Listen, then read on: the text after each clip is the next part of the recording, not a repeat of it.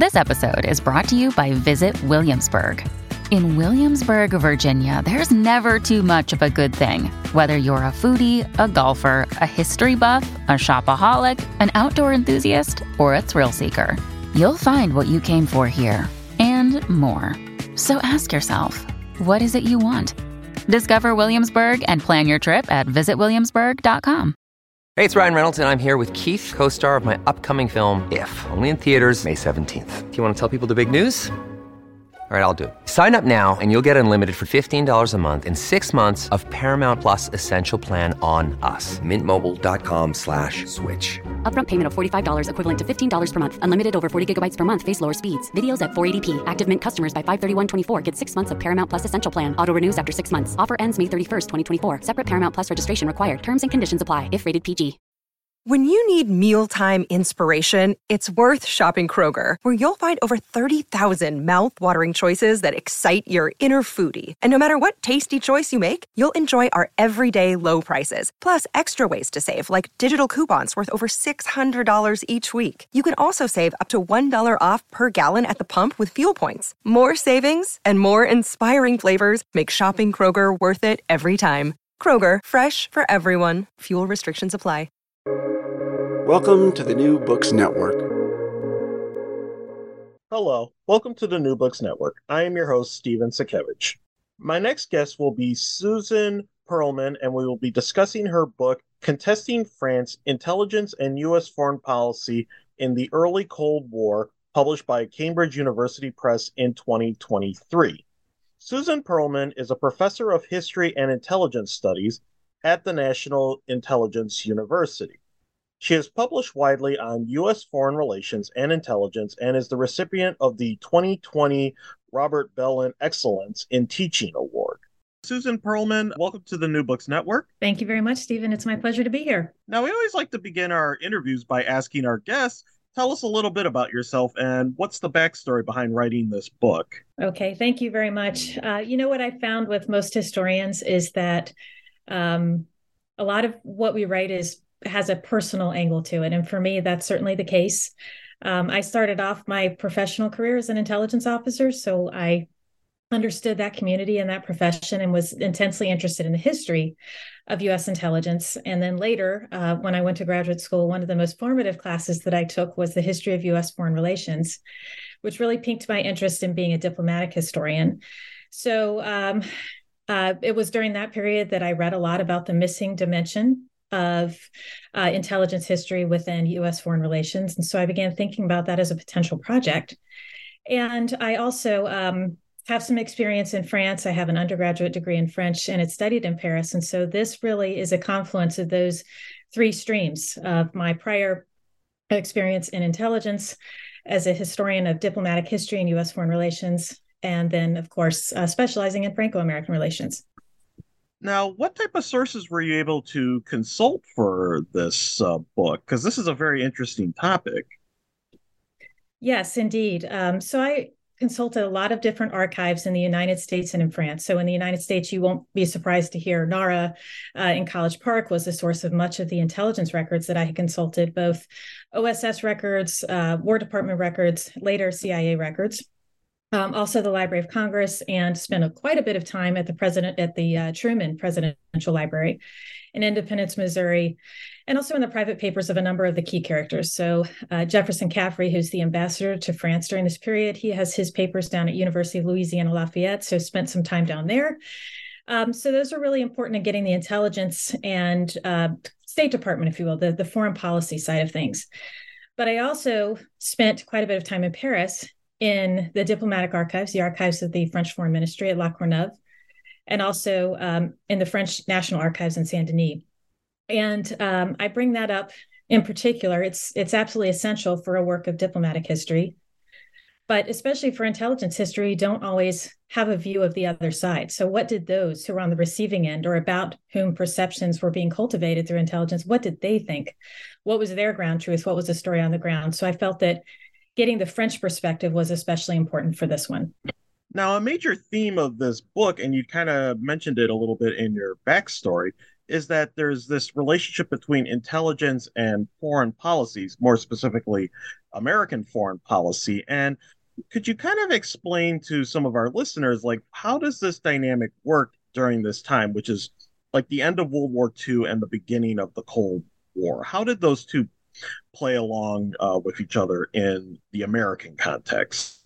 Very good question. And this is a particularly interesting period because this was a time in which the U.S. intelligence services were really professionalizing. It was a burgeoning community, if you will. Of course, U.S. intelligence had been around since the advent of the Republic. George Washington himself famously used intelligence. But this was really the first period in which some of the bureaucracy was really starting to take shape. And you started to have the beginnings of a centralized intelligence organization. It wasn't quite there yet, and that would come after the war. But these were the first kind of halting steps. So while this is going on with intelligence, at the same time, you have diplomats who are on the ground in Paris. They're also on the ground in the reaches of France's empire. And they're operating in Washington in the State Department. And so there was really a blurred line, I would argue, between intelligence and diplomacy. One of the interesting things that I found through my research for this book is that you really had folks in the embassy in Paris who were, to some degree, acting as intelligence officers.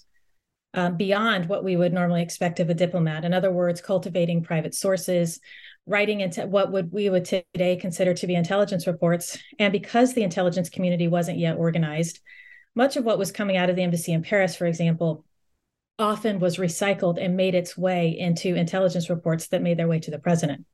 So in the early days, in the immediate aftermath of the war, when the Central Intelligence Group was created after the OSS was disbanded, a lot of the dispatches that were coming out of the Paris embassy were directly reflected in the daily briefs that the president was getting from the CIG. So there was really no distinct line between intelligence and diplomatic dispatches at the time. So it was really blurred. But it's incredibly important to know that there were some of those in Paris in particular who thought that they were performing a crucial role of intelligence. Now, part of this relationship is the contrast between the assessments of the OSS, the Office of Strategic Services, which is the direct precursor of the CIA, the main intelligence agency of World War II, and the State Department, which is, of course, doing the diplomacy. How did they differ in their assessments of France during this time period? So this is another interesting thing that I was able to uncover in the course of researching this book, and that is that, as indicated by the title, the intelligence on France and the perception of France was deeply contested, at least during this period where you had the OSS that was operating widely in France, and then you also had reporting that was coming from State Department officials or local officials on the ground, and that was also true for France's empire. And what was particularly interesting about it is the Department of State. And I will have to delineate here between the Department of State in Washington, D.C., and perhaps the embassy in Paris, and other State Department officials that might have been operating in other parts of France or in France's empire, because there were slightly different views as to what was going on inside France and its empire. But the State Department generally had the perception that France was weak, that it was obviously had a shocking collapse in 1940 in the face of the German onslaught, and that now in 1944 and 45 that it was poised to tip into communist revolution. And so there was a general concern among State Department officials that France was particularly weak and ripe to be, was an opportunity, shall we say, for the French Communist Party and the Soviets. On the other hand, the OSS, which, and I think we'll talk about it at some point, had a different group of sources that informed their assessments and a different experience inside France, saw France as a bit more resilient, that they had stood up. They had worked very closely with the resistance in France. So that shaped their perception of what was going on inside France. And they realized that France was going to be a really important ally. If you think about it, with the collapse of Germany on the continent, really France was the better positioned nation with the largest army, even after the defeat in the Second World War. It was really poised to be America's most important ally on the continent in the early Cold War. So one other thing I would say about the OSS that's particularly interesting is because the situation in France ultimately was built up as this almost hysterical fear of communism, those in the OSS were able to explain why communism was so appealing to the French public during this period. And some of it had to do with the communist rule and the resistance, but a lot of it had to do with the lack of equity in the pre-war era and the idea that many of the pre-war elites who had run France prior to the collapse in 1940 were responsible for what had happened. So there was a deep sense among OSS analysts in particular that understood that revolution, as I noted in the book, was when communists talked about it, it was more of a vote-getting word and less about, these hysterical fears of bloody insurrection. So there was a definite difference between what was coming out of the State Department on one hand and what was coming out of the OSS. Now, I remember in the introduction, you almost said the State Department, they almost had a more conservative view, and that kind of tilted their view of France, whereas the OSS, they were more liberal-minded. Could you kind of explain a little bit about this type of contrast and how this affected their assessments of France? Absolutely. And, it's always difficult to lump people into these different groups and put one label on them. But generally speaking, you're right that those in the State Department, and by that I mean Washington and in the embassy in Paris, were generally of a conservative outlook. They were deeply anti-communist. And that their connections within France were typically within the more privileged classes, industrialists, business leaders, pre-war politicians. And so that very much informed their outlook. The OSS analysts generally, on the other hand, although the OSS itself was divided between kind of all ranges of ideological outlook, William Donovan, who led the OSS, was certainly not what we would consider today to be a liberal. In fact, he was a Republican. But he, generally speaking, the analysts who were concerned about France had spent a lot of time in literary circles. Many of them had French fluency, had spent a lot of time in pre-war Paris and interwar Paris. And they were very well connected to French academics who explained to them the situation on the ground. And of course, the OSS was very closely tied into the resistance, which did have a strong communist element, even if it also had Gaullists in there. So there was quite a bit of difference. So the OSS had a slightly more, what I would call, if I had to label it, a liberal outlook, while the State Department seemed to be more wedded to a conservatism that was not looking to shake up France in the aftermath of the Second World War. Now, in the aftermath of D-Day, June 6, 1944, what was kind of the general perception of the Americans, like American soldiers and officials, towards the French as they advanced through France during the period of June, July, and then later August of 1944? Yes, so there were a number of different appreciations of France, but generally speaking, and the French themselves even reported this in some of their diplomatic reporting, that they were very worried that American GIs in particular seemed to have a negative view of France. They viewed the French as apathetic. They weren't necessarily appreciative of American sacrifices, or at least this was the perception. And so there was some disdain, if you will, among some of the Americans that were flowing into Paris in the aftermath of D-Day and through the liberation period. There were others, though, that appreciated what sacrifices had been made and certainly appreciated the role of the resistance in supporting the American invasion ultimately on D-Day, and then later as it moved through France towards Germany for the final kind of push. So some of those were Dwight Eisenhower, for example, who, despite Franklin Roosevelt's absolute disdain for Charles de Gaulle, recognized that he was absolutely crucial to deal with. And Eisenhower also recognized that it was really important for the French to be able to at least have the appearance of liberating themselves. In other words, de Gaulle and Leclerc enter Paris in August of 1944 in advance of American troops. So there were those that realized that there had been a lot of sacrifices that had been made on the part of the French people, that they had suffered occupation, brutal occupation in some cases, and that they weren't necessarily anti-American, but there was a war weariness, and there was also a fear of what the United States might do in the aftermath of liberation, because there had been some talk of an American occupation government, an AMGOT. And so the French were divided in terms of what degree of influence they wanted the United States to have in its affairs post-war. And sometimes that was reflected in those encounters between French civilians and U.S. military who were flooding into Paris after August of 1944. Now, we did touch upon this earlier, but what type of political factions were there in France during this liberation period, and what were their agendas for France in the later stages of World War II and the immediate post-war period?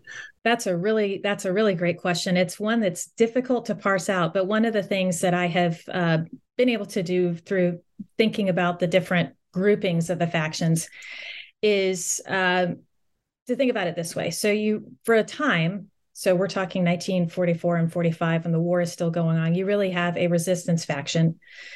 So that is the communists who are playing a large role in the resistance. And you also have Gaullists who politically are not aligned, but they are aligned under the banner of the resistance, understanding that the number one goal is to defeat the Germans and Nazism. And so for a time, they were able to maneuver together to the benefit of the nation and the resistance.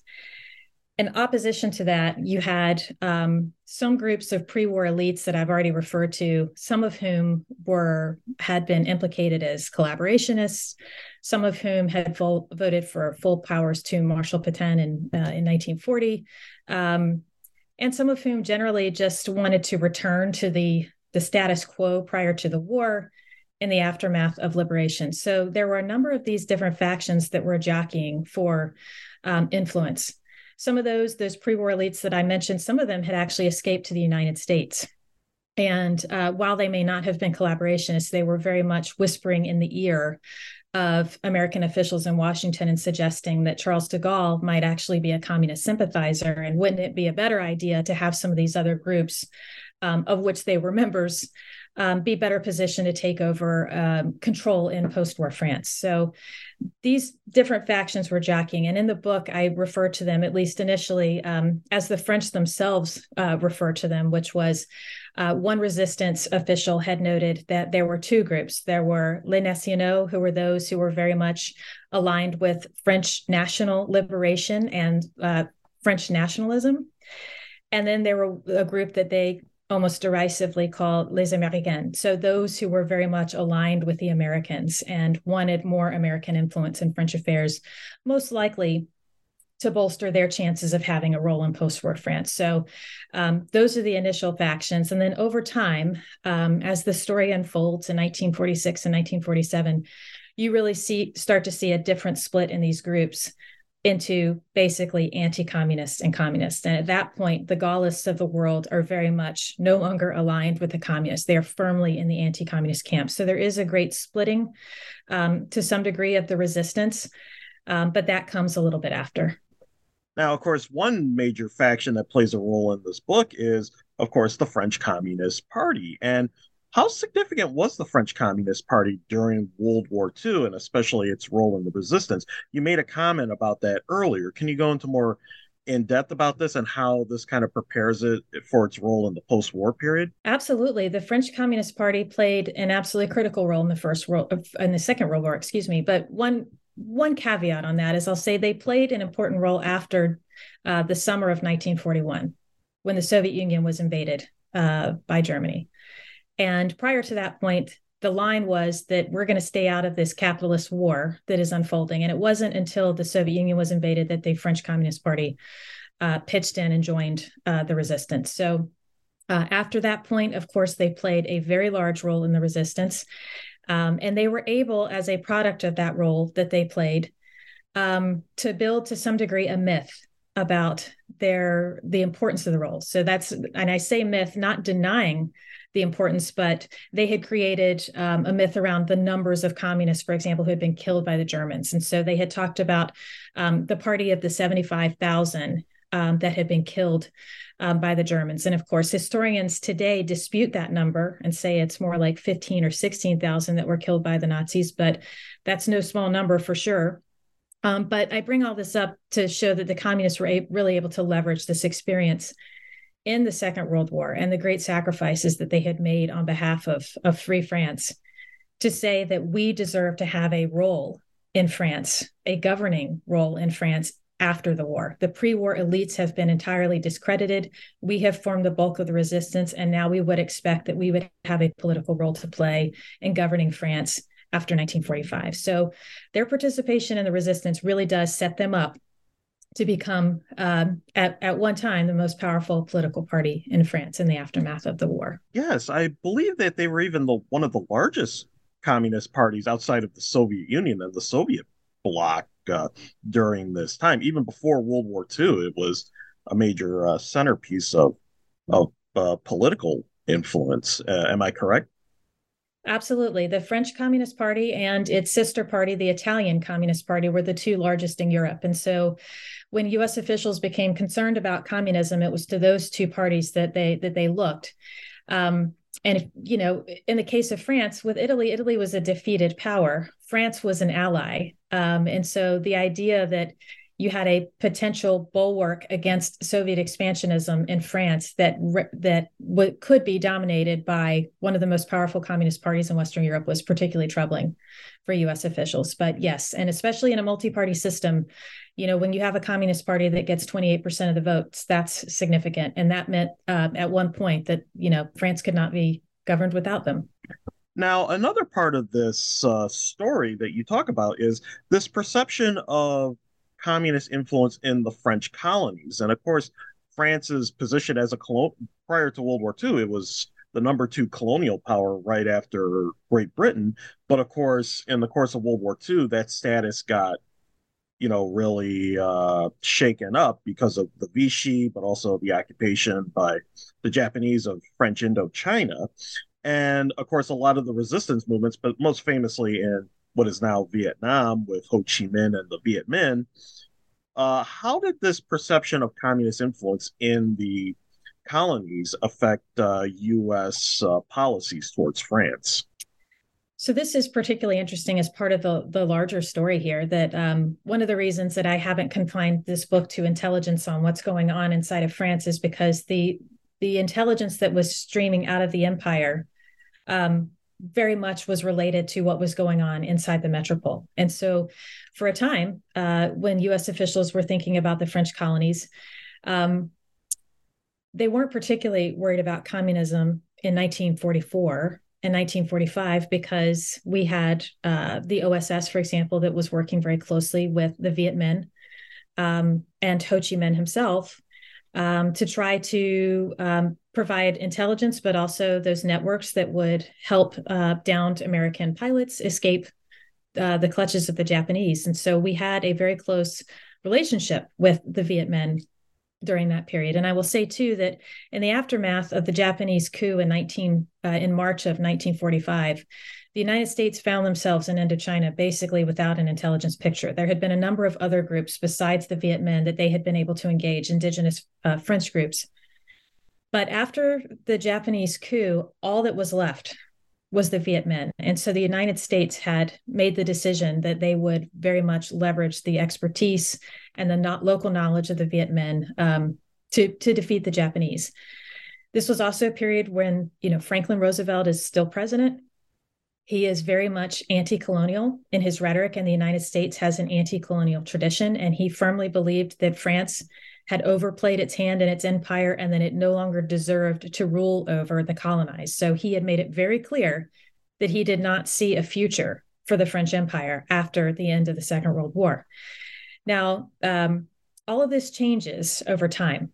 And there have been a number of excellent books about how the United States shifts from this anti-colonial posture to now in Vietnam, in particular, Indochina, in assuming the burden. So that's Mark Atwood Lawrence's excellent book. But what I have tried to do here is look at the intelligence angle. So there was intelligence that was flowing inside the metropole to American officials from French sources about what was going on in the empire. And the same thing was happening in the empire. A different set of sources were cultivating American officials by giving intelligence to them. And so to some degree, intelligence also shaped American perceptions over the degree of communism in the colonies. And that perception changes over time. So if you think about some of the military sources in French Indochina in 1944, 45, 46. A number of the sources were French colonial officers who had a major stake in ensuring that there was a restoration of the empire. Many of them were Gaullists who believed that for France to return to great power status, they had to make sure that they kept a hold of French Indochina, which was really the jewel in the crown of their empire. And they were informing U.S. officials. For a time, the OSS was working with the Viet Minh, and they were getting a different story. They were getting a story that was, we may be communists, but we are nationalists first, and we have fought for the Allies, and we deserve to have our liberation. And so they played to the sympathies of American officials who strongly believed in that anti-colonial tradition. But over time, as events changed in the metropole, they were tied very closely to what was going on in the empire. And you, as I put it in the book, you begin to see the emergence of this Cold War consensus that I would argue is based in part on some of the intelligence that was flowing both out of the empire and the metropole. Now, by 1945, the war in Europe is coming to its final phase. It ends in May of 1945. But in those 5 months, what does the situation look like in France? Because, of course, they've been liberated. They had a chance to kind of consolidate the new liberation government. But, of course, there's still the war going on. What's the situation looking like in France, politically speaking? Yes, so this is a period of great, it was a period of great concern at liberation. So in August of 1944, U.S. officials had heard and were worried about the prospects of a communist insurrection at that moment, at the moment of liberation, which didn't happen. But de Gaulle was able to consolidate his control over the future, I guess, leadership of France as the leader of the French provisional government and would ultimately get recognition by the United States, albeit begrudgingly, as both the provisional government as the government of France and Charles de Gaulle is the head of that provisional government. But you still have this jockeying because now you have communists who are, positioning themselves to play a commanding role in government, even if they're not leading, they're not personally leading the government as de Gaulle would do that. But there's a lot of jockeying that's going on. And inside France, this is all unfolding against the domestic backdrop of complete material deprivation from the effects of the war itself, as it's now moving through France and on its way to Germany.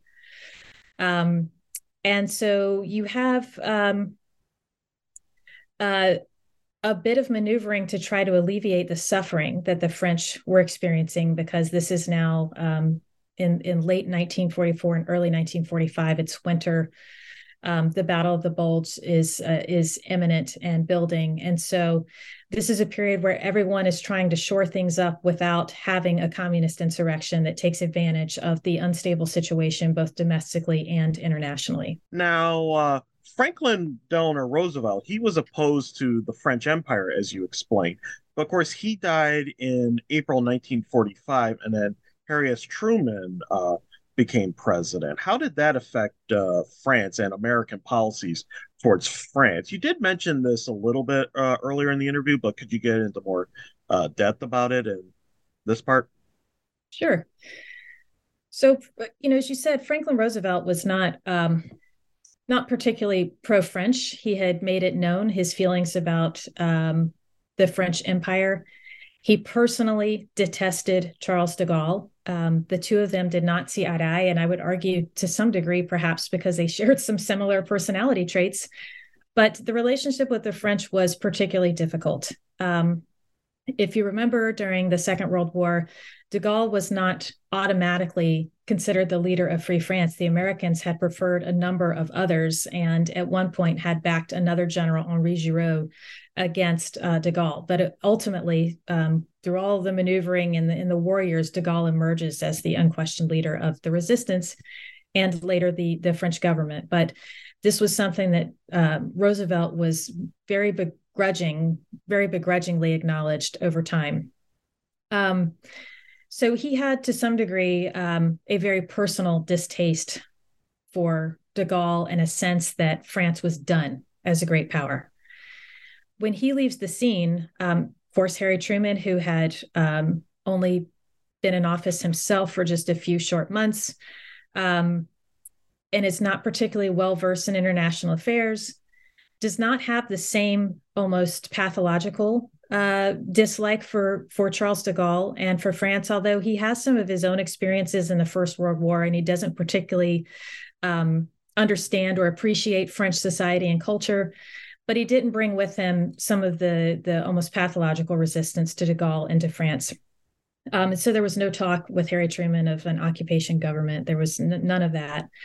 But I will say that Harry Truman, with his turn to the presidency, he brought with him a number of anti-communists and hardliners in his entourage that gained more clout with the disappearance of Roosevelt from the scene. So the idea that the Soviets could be accommodated, that Roosevelt had believed that he could deal with Stalin.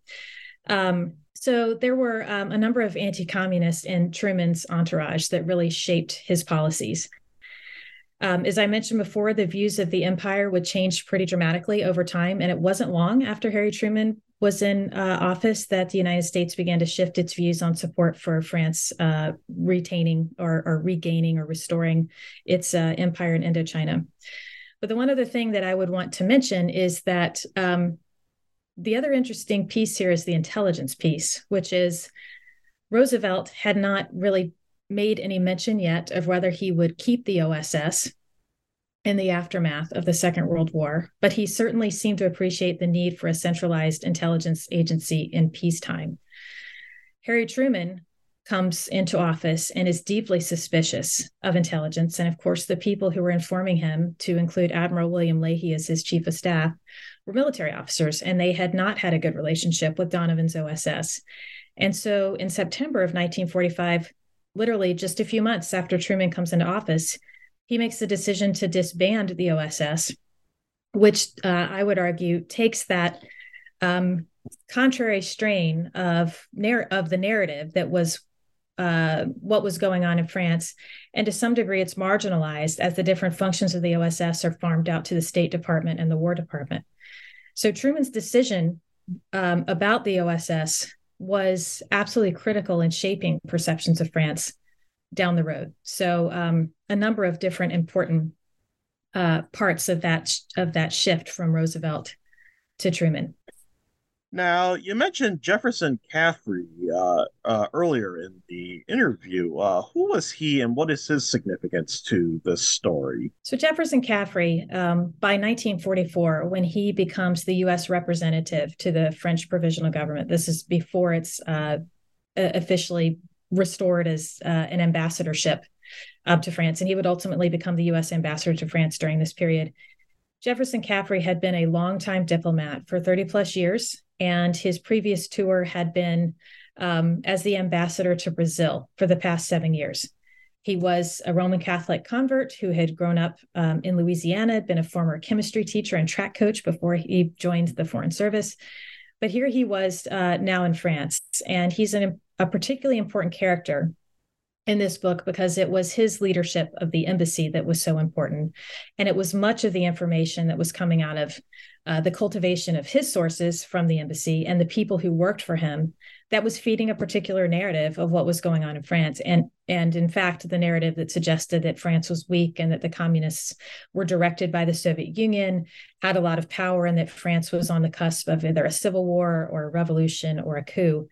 And I just mentioned as an aside, one of the people that Caffrey employed in the embassy was a man named Norris Chipman, who believed that he had an intelligence role to play through some connections to a secretive division inside the State Department. So he was writing a number of the dispatches that Caffrey was forwarding to the State Department in Washington that really raised the alarm about communist intrigue in France. And so Caffrey's embassy was particularly important for shaping at least one side of the intelligence narrative that was coming out of Paris. So now we get to the end of World War II, at least in Europe, in May of 1945.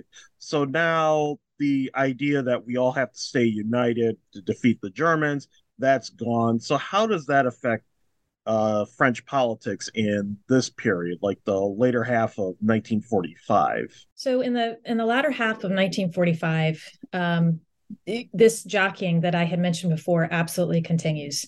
And it's a question of what role the French communists are going to play in the government. And they're making a very strong play to have one of the big ministries. So if you think about foreign affairs, or the foreign ministry would be one of the big ones.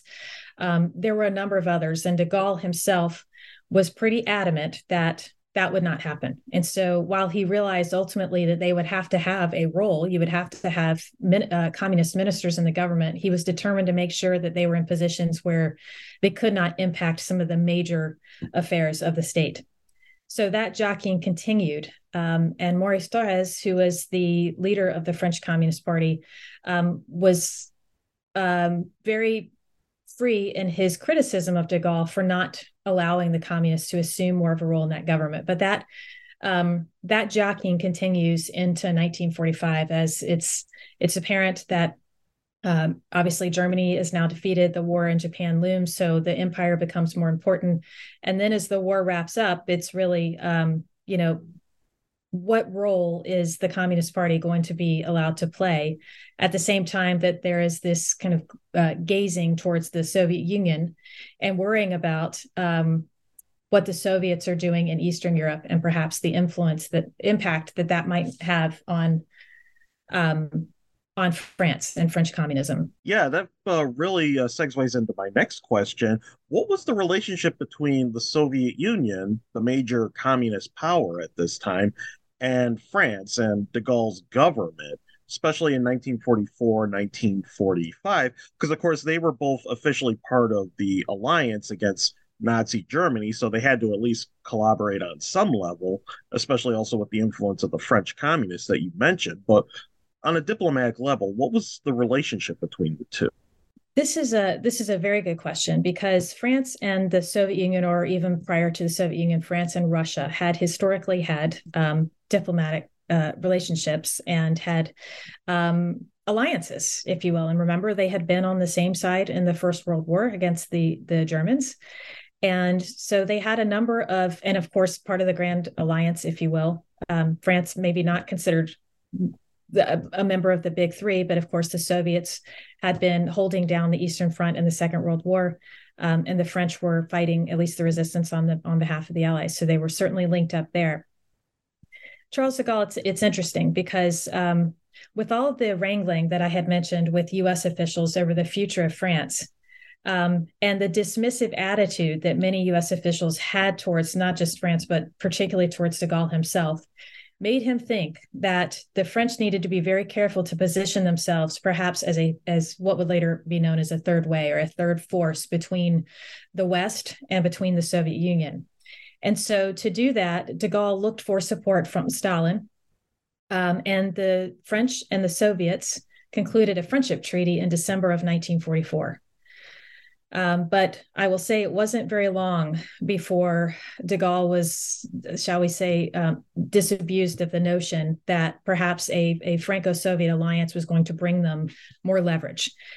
He was disappointed in the relationship because Stalin did not support the French effort on certain key issues about occupation zones and about any number of other things, invitations to Yalta, for example, that de Gaulle had hoped he would be able to use the Soviets for. And so the relationship began to sour over time. And I think it became apparent to de Gaulle pretty shortly thereafter that France, while it tried to maintain its clear independence and its role on the continent, that it would have to throw in its lot with the United States and firmly into what de Gaulle would call a Western bloc. Now, when we get to the end of World War II, we start getting into what we commonly call the beginning of the Cold War. And did this shape or change American perceptions of France? Or because you also mentioned this earlier, that France, the Americans, they have to look towards the Soviet threat, but then one of their major allies in Europe, France, is also very susceptible to a communist insurrection in their view, or at least communist influence, because they have almost a third of the support of the populace, as you said, 28%, almost 30%. So how did the beginning of the Cold War shape American perceptions of France? Another great question. I would push back a little bit and suggest that the Cold War was already underway, in part I mean, we could go all day in terms of, where's the turning point for the United States and the Soviets, but in France in particular, especially by 1944, is that jockeying that I've alluded to has already happened, and fears about communism. But I will say the period that you're talking about, so 1946 and 1947, as it's become apparent that there is a real movement into what we would consider the two camps, that there was an increasingly a belief that while the French Communist Party might be talking about a French path to socialism and may have some expressions of independence from the Soviet Union, in the United States, there was a growing consensus, inaccurately, I would argue, but that the French Communist Party was directed, very closely directed by the Soviet Union. And so no longer was it seen as a party that might be able to perhaps moderate the Soviet Union, would perhaps play a constructive role in decolonization, but that it was now believed to be a party that was acting as a front line, if you will, for potential Soviet advances into Western Europe. So that was one of the things that we see really shift in time. And part of that, I would argue, has to do with this narrative that now disappears with the disappearance of the OSS. That explains kind of the appeal of communism and the fact that there's a unique French form of communism, and that there are differences between the Soviets and the French. But at least in terms of U.S. officialdom, there was a strong belief that anything that the French communists did had to be directed by the Soviet Union. And I would argue that's entirely untrue for this period. And so there was a lost opportunity to some degree to split the PCF from the Soviets. But that was, of course, not to be. Now, a major event that occurs in French politics is the resignation of de Gaulle in 1946. And what's kind of the political impact of this in France? And then how does this shape American perceptions of France at this time? So this is a really interesting decision that de Gaulle makes in January of 1946. You could argue that he'd been thinking about it for some time, but at least ostensibly his reason for resigning was that he thought that the communists were maneuvering to ouster him, and that he decried the influence of political factions, and believed that France needed to be, at least French political figures needed to be above that. Georges Bidault, who was the foreign minister of France during the period, would kind of, in a funny way, would remark that, it was the worst day of his life. He couldn't believe that de Gaulle had resigned, but it was also the best day of his life because he found de Gaulle to be difficult to work with as well. And so what it did is it opened a door for the communists, but it also led to a succession of weak French governments of the socialist and non-communist left, and growing influence of the Communist Party that would culminate later in the year in the elections of 1946. So if we thought jockeying was bad before January of 1946 with de Gaulle at the helm, it now becomes a pretty serious affair. And while the United States, there were many officials who remembered their terrible relationship with Charles de Gaulle and weren't so sad to see him go, we're also a little bit worried about that his departure might provide an opening for the French communists to step in and assume even more of a role in French society. Now, much of this discussion so far, we've talked about what was the perception of communist influence in France and even Soviet influence on the French communists. Now, what is kind of the contrast between, as much as we can tell from the sources, what is the contrast between the perception and the reality? Was the French communists about ready to, was there any type of evidence to show that the French communists were trying to oust de Gaulle or take the government by force or start a civil war at this time, like 1944, 45, 46?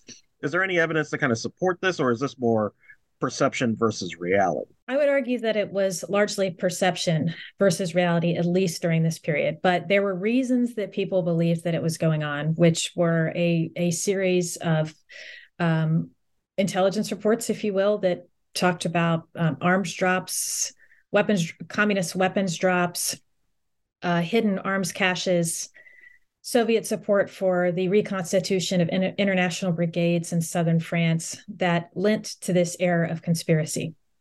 And of course, there was communist doctrine itself, and a number of the reporters inside the embassy would point to the manifestos of the 1920s as a suggestion that the French Communist Party was just returning to, and the Soviets were returning to this idea of worldwide revolution. And of course, the French Communist Party would be the vanguard of that effort.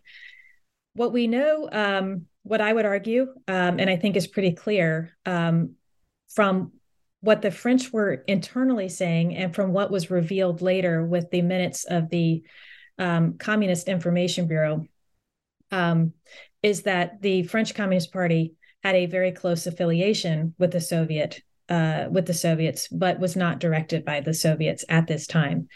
I say this because regardless of what French officials might have been saying to the United States to get a loan package or aid or more coal in the winter, or the United States to support their position on Germany and the German settlement, internally, they were talking about the French Communist Party as political adversaries and not necessarily as those who were positioning themselves to foment a coup against the regime. Most of that kind of talk came through in the discussions with American officials. So they had realized, and we have records of French officials noting that the best way to get American attention and support is to bring up the communist threat. Now, if you fast forward to 1947, when the Communist Information Bureau meets in its inaugural meeting in Poland, many people at the time took that to be a sign that the Communist International of the 1930s was reconstituting itself, and it was going to be another attempt for the Soviets to spread worldwide revolution.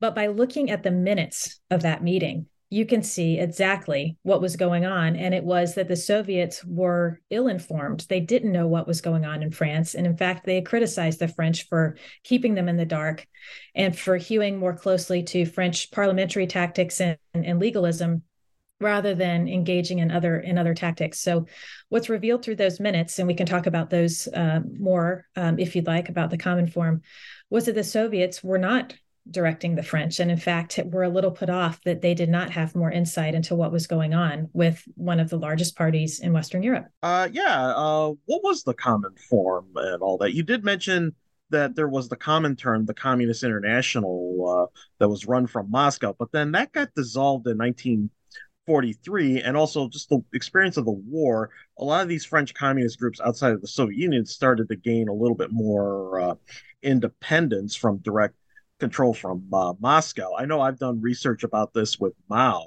and his work and how that affected the Sino-Soviet alliance later on. But could you talk about that with the Common Forum and how that affected the French communists? Sure. So to your point, the Communist International, which was always put forward as this, harbinger of worldwide revolution, had been dissolved in 1943 as a Soviet attempt did not want to alarm the Allies, the other members of the Grand Alliance. And when there was discussion in 1947 about resurrecting what they were calling a Communist Information Bureau, there was this reflexive fear on the part of many Western officials that here we have the Communist International resurrected. But the Soviets saw the Common Forum, at least initially, as perhaps a way to coordinate between the parties. They thought that, maybe there should be a journal that would provide material for the communists to share with each other, the different Communist Party. But what's particularly interesting on the French side of the house, if I could go back for just a second, is that during the course of the war, you had a lot of people who were joining the French Communist Party because of their role in the resistance. And these were not doctrinaire communists, but people who recognized the role that they were playing in the resistance. And so the party itself, in terms of hardcore communists, does change with the Second World War. And so that, to some degree, accounts for an influx of people into the party. But they're not hardcore insurrectionist communists of the 1930s. So this change has already happened inside of France, and you have some expressions of, by the French Communist Party of being willing to work inside the resistance with de Gaulle, inside the French government with de Gaulle. So there really is the idea here that they're playing along in parliamentary democracy at the time. But But the Common Form, but if I could go back to that, the French Communist Party had been expelled from the French government in May of 1947. And that came to the Soviets as a surprise. And so you can imagine that now we're really in the throes of the Cold War. This is right in the aftermath of the Truman Doctrine speech. And of course, the Marshall Plan would come in the summer. And so there was a shift in, you have this seminal moment in French political history with the expulsion of the communists. Then you have the announcement of the Marshall Plan. And so the Soviets are pretty alarmed with what's going on in Western Europe in particular. And so they call this inaugural meeting of the Common Form to figure out how to get a better grip on what the other parties are doing and to coordinate. And it's basically a meeting of the Eastern European parties and then two other parties, the PCI, the Italian Communist Party, and the PCF, the French Communist Party. And at the inaugural conference, the French Communist Party and the Italians are criticized for this excessive legalism, for being willing to collaborate with other elements of the French government, and also for their failure to recognize American imperial designs on France. What's interesting about this is many have taken this to mean that this is the kind of self-criticism of Maurice Thorez that would come later, and the French Communist Party is now going to hew towards a much closer line with the Soviet Union. When in fact, if you look at the minutes of that meeting, Gomulka, the Polish leader, says no one is recommending putschism. So no one is telling you to launch a coup against the government, but we are telling you that you should get back into government so that you can wield your power through the legal means. But they criticized the French communists over their willingness to cooperate with other parts of the government. They had criticized the French communists for not taking a stronger stand on the empire. So all of this belies the claims that the French Communist Party were being closely directed by the Soviet Union in 1944, 45, and 46. Now, I would argue that there is a shift and there is a Stalinist turn in the French Communist Party after the period of this book in 1948.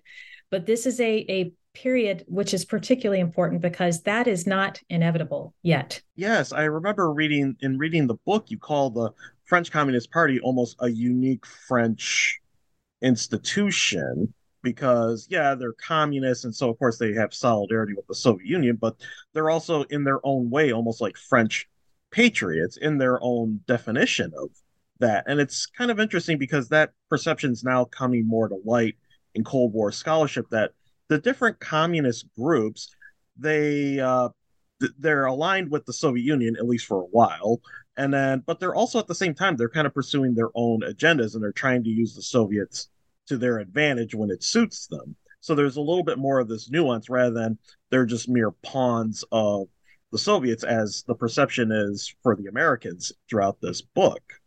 Yes, indeed. And I think some of the excellent scholarship, the communist monolith, the idea that, any communist party anywhere is directed by the Soviet Union. We know that that was not the case with the French Communist Party during this period. And we certainly know that it wasn't the case with even the communist parties and the nationalist parties in Vietnam, for example. Not only were they not particularly aligned with the PCF before 1947, because the PCF, the French Communist Party, had been kind of quiet on the empire in the hopes of keeping the peace within the government, but the Soviets themselves had not engaged the likes of Ho Chi Minh prior to 1947. It had basically left him on his own to try to wage this nationalist war against the French. So the idea that everything was emanating from Moscow is really disrupted when you dig deep and look at the actual relationships between the parties. Yeah, I got back to my research on Mao, the relationship between the Soviets and the Chinese communists. I know during the war, I read the memoirs of Vasily Chuikov. He's mostly known as the commander at Stalingrad, but prior to that, he was a military advisor in China. And in his memoirs, he's constantly talking about his frustrations of trying to work with Mao and how in some ways Mao's trying to wait out the war because the Germans have already invaded. So in some ways, Mao's like, oh, okay, well, this isn't my problem. I'll just wait it out and then I'll just continue my war with Chiang Kai-shek. And in some ways, Chuikov and also Stalin, they're trying to get, no, Mao, we need you to fight the Japanese so they won't attack us. And Stalin kind of sends this indirect message, well, if I go down, you're going down with me. So, but it just kind of proves like how, in some ways, the different communists are pursuing their own agendas, and they're not just mere pawns of the Soviets. Indeed. Now, and we'll get back to the war in Indochina, but there was also the general election of November 10th, 1946. So this is after de Gaulle resigns, that we just talked about a few minutes ago. But what was the general impact of that on French politics? So that was probably one of the most consequential elections of this period, because de Gaulle is no longer on the scene. And to some degree, he's privately, well, not so privately, railing against a proposed constitution, because we know that de Gaulle wants to have a stronger French presidency, if you will, and that there would be less power that would be given to the legislature as we would conceive of it. And those attacks had dramatically weakened the MRP, which was one of the more moderate parties in French politics at the time. So what happens in the November elections with this maneuvering of de Gaulle in the background, who's no longer in government, is that the French Communist Party emerges as the largest party. And it's apparent at that point that France cannot be ruled without them. At the same time, there's also a resurgence on the right. So you have resurgences of some parties on the far right. And in the moderate center, there is a dramatic decline in votes. So what you have is a pretty intense polarization of the French political landscape between the forces of the right and the forces of the Communist Party. And they're no longer, the center and the center right is no longer unified by, a figure of de Gaulle who had placed himself above political factions and parties. Now he's advocating behind the scenes and later would create his own political party, the Rally for the French People, which was a rightist party. And much like, if you think about the French elections today and Emmanuel Macron, he had his own En Marche, which was a different kind of political formation. So de Gaulle was really one of the first in this period to create a new kind of political configuration, but all meant to challenge the French Communist Party. But it was in the aftermath of this election that happened. But the French communists in November 1946 looks like legally they're poised to take control of the government. Is this what kind of contributes to this wide perception that France is on the verge of a civil war throughout 1947 that you talk about in the book? It does. So this is the fall before the Cold War really deepens in Europe. So it's another winter of deprivation for the French people. There are coal shortages. They're still trying to work out a German settlement, and what would the Germans have to pay? What would France be able to get coal from Germany? So there are these just intense sense of doom, if you will, that's kind of lingering in that winter of 1946 and into 1947. And then in 1947, some of those seminal events that I mentioned before, the Truman Doctrine speech, the expulsion of the communists from the government, the Marshall Plan, and then later the Common Forum are all happening. Those are an international and domestic backdrop. They're happening against this material scarcity. And they're also happening at the same time that those reports that I mentioned before, the more hysterical ones that suggest that there are all of these conspiracies that are unfolding inside of France with the weapons caches that are found. They're automatically assumed to belong to communists. There are these paradrops of weapons that are seen at night over the French countryside and are assumed to be Soviet planes that are dropping weapons to French communists. There are conglomerations of people seen milling about in southern France that are believed to be either poised to go into Spain or poised to collect themselves and send volunteers into Greece, or perhaps to prepare the ground for a Soviet invasion later of Western Europe. So there's this general conspiracy and hysteria that plays out against the backdrop of these other seminal moments, which seem to be signaling that the United States and the Soviet Union are very firmly moving into two camps, and that Europe is going to have to align one way or the other. Now, you mentioned the Marshall Plan a few times throughout the interview. What was the Marshall Plan and what was its impact on France? So the Marshall Plan, or the European Recovery Program, was really important aid program that is very firmly rooted in a sense of Cold War.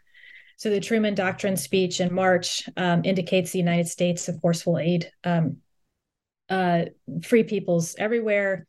And later, the Marshall Plan speech at Harvard indicates the United States will be providing assistance to some degree to address the material deprivation and material scarcity that I had already talked about, because the belief is that hungry people, people who don't have clothes, who don't have heat, are people who are more likely to be prone to accept communist influence in their lives. And so the Marshall Plan was a critical piece of American Cold War doctrine and containment. And of course, France was particularly important to the Marshall Plan for the very reason that it was going to be the linchpin of any American recovery efforts in Europe.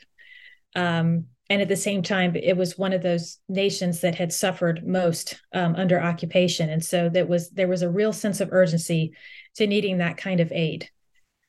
The other thing that's interesting about the Marshall Plan is it's announced in the summer of 1947, but the aid doesn't start flowing until later. And so in the fall of 1947, you have this Common Forum meeting, and everybody says, here we go, it's the Communist International, the French Communist Party, the vanguard of Soviet inroads into Western Europe. And then the year culminates in these strikes that many see as an attempt to unseat the government. And so it's within that backdrop that French and American officials are making the plea for interim funds until the Marshall Plan can come into effect. So it's not just the Marshall Plan, but the more broadly, these substantial aid packages that played a really important role in facilitating European recovery. But we can't forget that there was also a very strong ideological component to the Marshall Plan in this aid. Now, we've discussed Ho Chi Minh and the Viet Minh, and of course, after World War II, France, with the help of Truman, is able to try to reassert its control in Indochina. But of course, that leads to conflict with the Viet Minh. And how did the war in Indochina, what impact did that have on French politics and American foreign policy towards France? Yeah, so the United States obviously was already, as I mentioned before, an anti-colonial power, at least in terms of rhetoric and tradition, and had been willing to deal with the Viet Minh. But as French officials, and I would argue through intelligence, increasingly draw this connection between the metropole and the empire, then American perception starts to change. So what's interesting is to think about how the United States goes from this anti-colonialism to, by the time that we're talking about thinking about subsidizing the war effort, and ultimately they would, of course, assume the burden that the French had undertaken later after the French defeat at Dien Bien Phu. What's interesting politically about this is that the French Communist Party had been relatively quiet about the empire. They had supported the rights of the colonized. That is the case that as they did in North Africa, they did the same thing in Indochina. And there were a number of French communist officials who would talk about the right of divorce. In other words, the colonized might have a right to independence from the French Union, but it doesn't mean it's a good idea. And so they would suggest that there would be this union of the French people and the Algerian people, or the French people and the Vietnamese people. And so during this period, the French communists are not out there militating to dissolve the French Empire. They're relatively quiet. This does start to come to a head in 1947.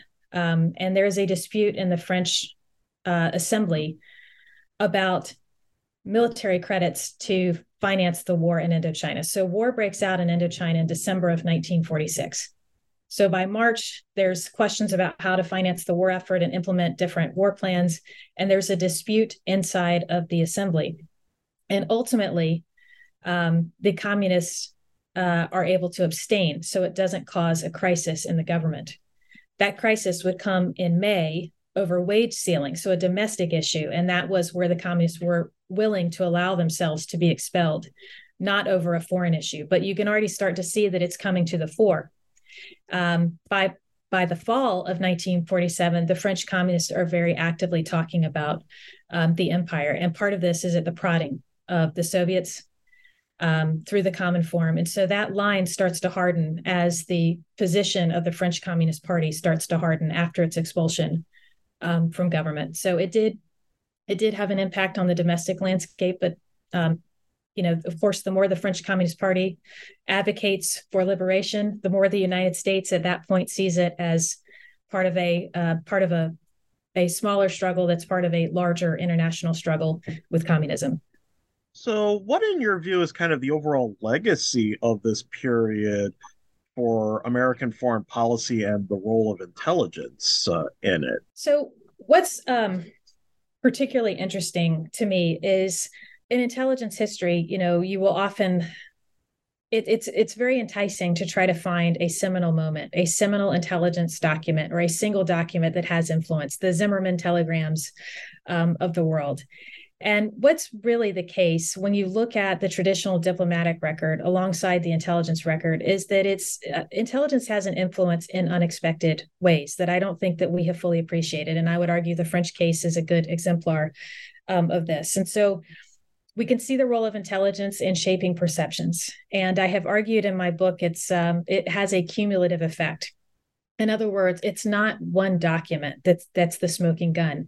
It's the effect of a reinforced narrative over and over and over again, that if you take the time, you can actually trace it as it goes from French sources with their own agendas through American intelligence, through the embassy, and all the way up to the desk of Roosevelt or Truman. And so you have this broader effect, but it also is interesting to see the effects of these sources that have not been appreciated. In other words, it's just an intelligence document. This is what American intelligence is saying. But if you dig really deep and you try to reconstruct the networks and understand the sources themselves, you can trace the influence that they had from the bottom up. And it's another way of them expressing agency and showing how French local actors or local actors in the empire were able to shape American perceptions through their liaison, both through unofficial and official exchanges with U.S. intelligence. And it's another avenue that we haven't really appreciated because, and I can say this as a historian of U.S. foreign relations, there's a tendency to look at the official diplomatic record, but so much of this was unfolding in unofficial contacts and through this intelligence reporting that we have not fully appreciated.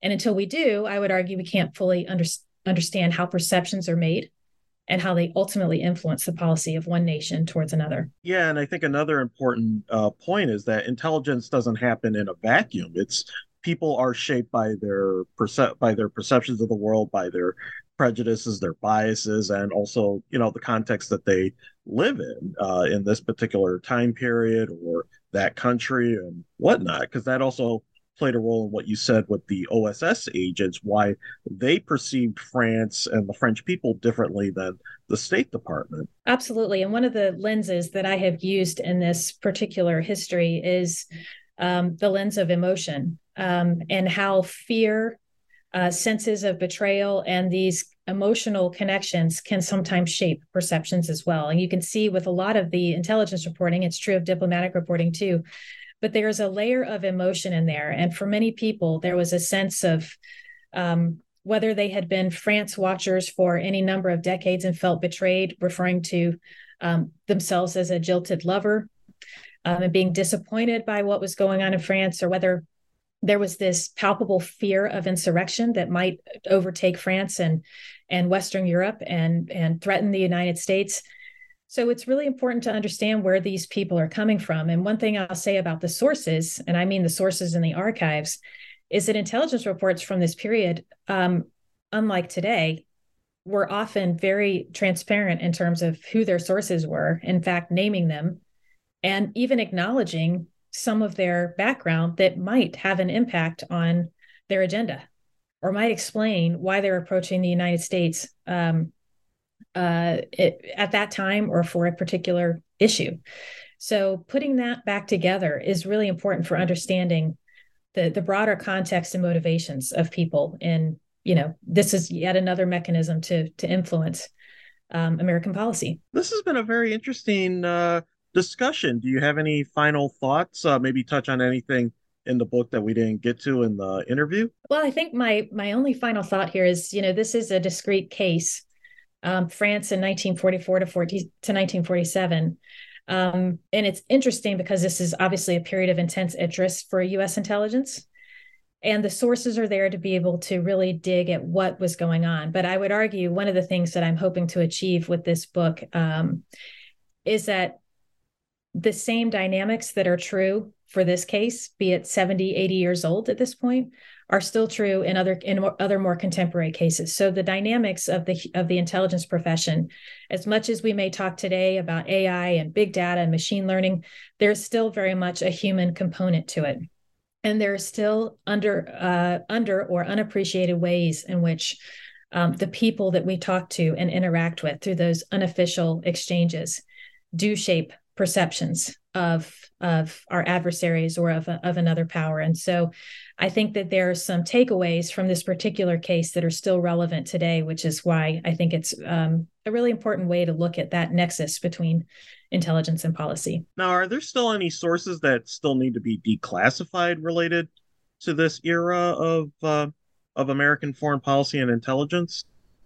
There are still quite a few, and I am still awaiting FOIA requests, I think, from 15 years ago when I first started down this path. So there are still quite a few, but I will say that there is enough out there to have, at least for this particular case in this time period, to make a good judgment about what it was that was going on. But there's always more.